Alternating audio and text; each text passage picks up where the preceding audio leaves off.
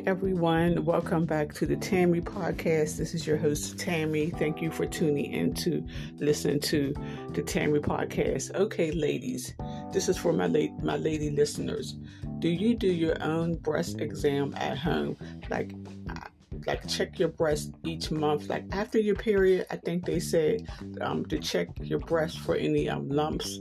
You could do it in the shower or just, anytime that you get a moment, just to check your breast again, just to make sure that there ain't any lumps. When I had went to the doctor one time, because the OB-GYN asked you this question, like, do you do breast exams at home? And I told her yes, and she was surprised that I do breast exams. She said because a lot of females don't do breast exams. And this is something that probably won't be on your mind. You probably have to set yourself a reminder, like put it on your calendar to check your breast at the same time each month.